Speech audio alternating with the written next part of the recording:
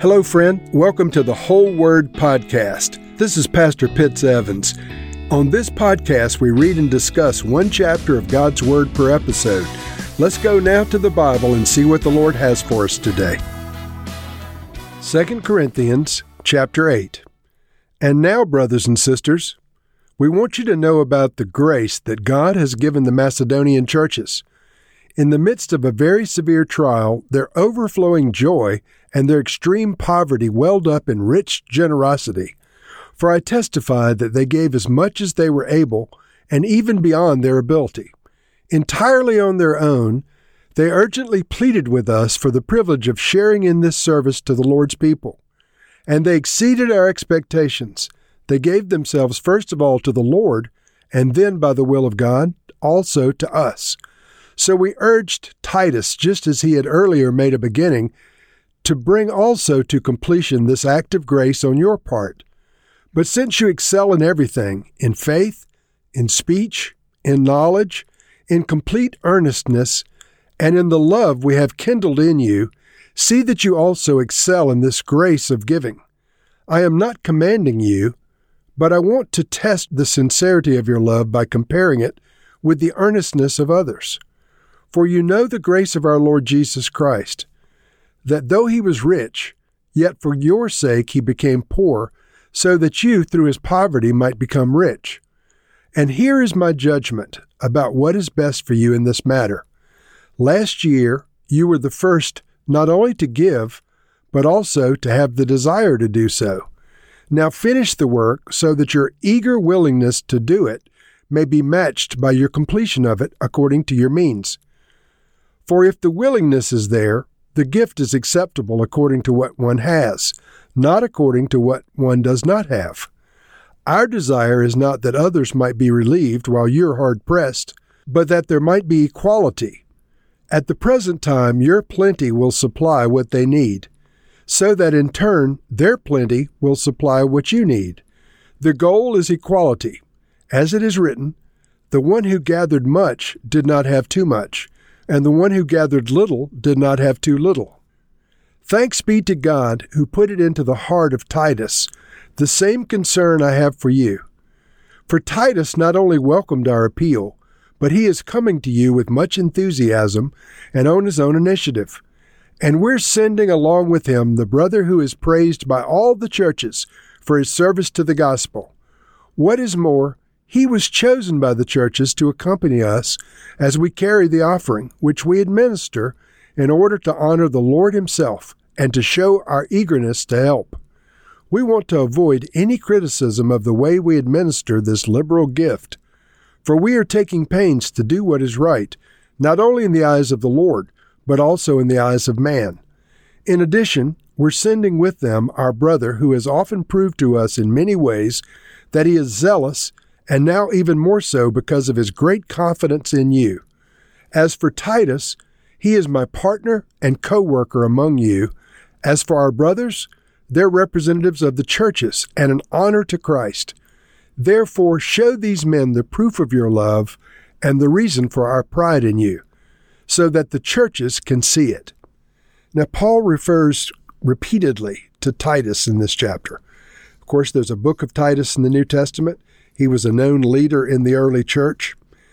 He was likely a convert of Paul's ministry, an early convert. Legend has it that Titus was a poet and a student in Greek philosophy, that he had had a prophetic dream that led him to study the Word of God and ultimately to become a follower of Jesus Christ. And so as God's servant, he traveled often on missionary journeys, and he traveled with Paul on missionary journeys. And here in this letter, he is being sent a letter of commendation as he's about to go and visit the Corinthian church at some point in the near future. Now, the chapter deals by and large with giving, has a lot to say about giving. It talks about generosity in times of trouble and in good times as well. In verse 1, reading from chapter 8, and now, brothers and sisters, we want you to know about the grace that God has given the Macedonian churches. In the midst of a very severe trial, their overflowing joy and their extreme poverty welled up in rich generosity. For I testified they gave as much as they were able, even beyond their ability. So Paul is commending one church's generosity to another. He's telling the Corinthian church about the Macedonian church offering and generosity, that even though they were not wealthy people, they were dealing with extreme poverty, because of the joy of the Lord, even in the midst of their trials and tribulations, financially speaking, rich generosity welled up in their hearts, and they gave even beyond their ability. And they did this out of a love for the Lord and for the Lord's people. And they exceeded Paul's expectations, and Paul is pointing to them as an example to the Corinthian church. In verse 7, speaking to the Corinthian church now, he says, "But since you excel in everything, in faith, in speech, in knowledge, in complete earnestness, and in the love we have kindled in you, see that you also excel in this grace of giving." Now that's an interesting expression, friends, the grace of giving. Over the years I've been pastoring, I've met people with all kinds of expectations and understandings of what their giving should be. People sometimes ask me, should I tithe? Should I tithe on my net salary? Does God expect me to tithe on the gross salary before taxes? Does God expect this? Does God expect that? And the truth is, the Bible says that each person should decide in their own heart what they want to give. In the Old Covenant, there was a system of tithes and offerings that involved a very complicated keeping track of the increase, and it was based on the culture at the time. There was a tithe or a tenth given for the support of the priesthood and the sanctuary, the tabernacle itself. There was a second tenth that was given that was used for the pilgrimage festivals, for the families to go to Jerusalem and present themselves before the Lord 3 times a year.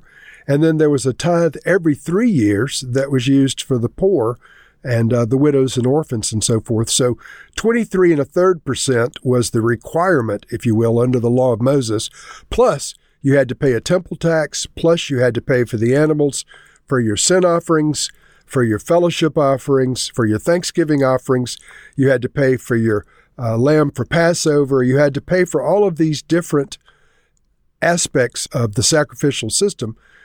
And our giving in the New Covenant cannot be compared to that. So often people will say, am I required to tithe? No, tithing, giving a tenth is a general principle, and it's a good rule of thumb, but it is not the New Testament standard. The New Testament standard, friends, is that all that we own truly belongs to the Lord if we're in Christ. And so it's not 10%, it's 100% is His. And the question of godly giving comes down to your willingness to give into the work of the kingdom and submit to the King. So I, just by way of example, I and my family automatically give a tenth of whatever comes in, and then we try to give lavishly beyond that to other ministries that we support that are doing the work of the kingdom. We don't have a little calculator that we look at our pay stub each week and go, okay, it's X dollars, X cents, that's my exact 10%. We don't do that. We try not to be stingy with God, and I hope that the Lord will be gracious with us. And that has so far proven to be the case. But if He never did anything else for me, He paid in advance at the cross. God owes me nothing. And so I give out of a heart of love for Jesus, my Savior, and a desire to see that His kingdom is built up. And so these early churches had the same desire. In verse 9, Paul says, "You know the grace of our Lord Jesus Christ, that though He was rich, yet for your sake He became poor, so that you, through His poverty, might be rich." So Jesus gave everything, and you and I should do nothing less. But rich or poor, it's your heart that matters in the case of giving. If you're a millionaire and you give millions of dollars, but your heart is not right toward God, then the gift doesn't really credit you anything in the eyes of heaven. And if you're a poor person and you give all that you can possibly scrape up to give, and it doesn't amount to but a few dollars, it's still the heart that matters. You have a heart to give. Your desire to give to the work of the Lord is very high. Quoting from Paul in verse 12, "For if the willingness is there, the gift is acceptable, according to what one has, not according to what one does not have." And so the measure is not the dollar amount. The measure is the heart of the giver. Is it given with a heart of love?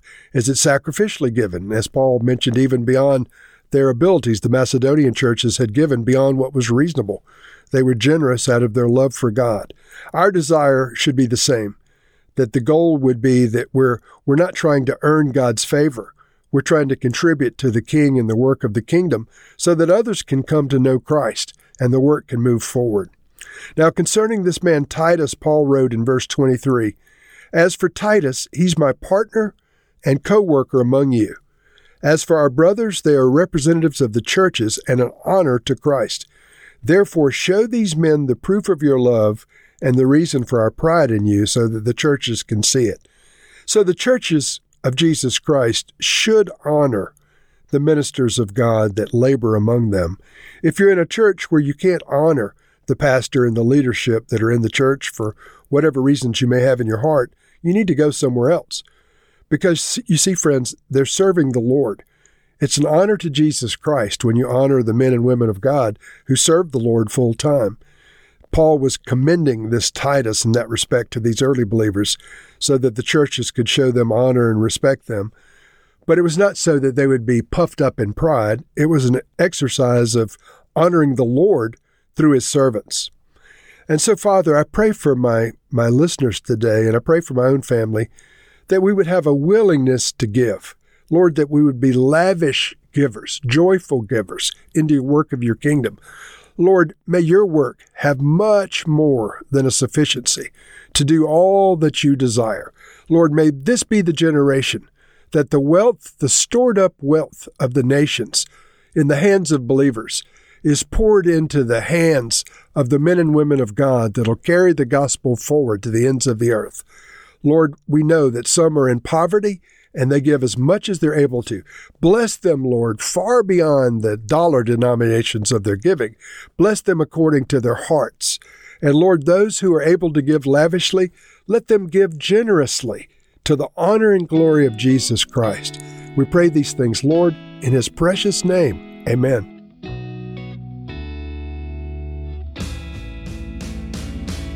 Thank you for listening to this episode of The Whole Word. It was brought to you by Whole Word Fellowship and the Northern Virginia House of Prayer. If you were encouraged, please share our podcast with your friends. We'd also appreciate it if you'd hit subscribe in your favorite podcast app and take a few moments to write a review. If you'd like more information on our church and our ministry, you can go to wholeword.net or wholewordpodcast.com for more information. Thank you again, and may the Lord Jesus bless you today and always.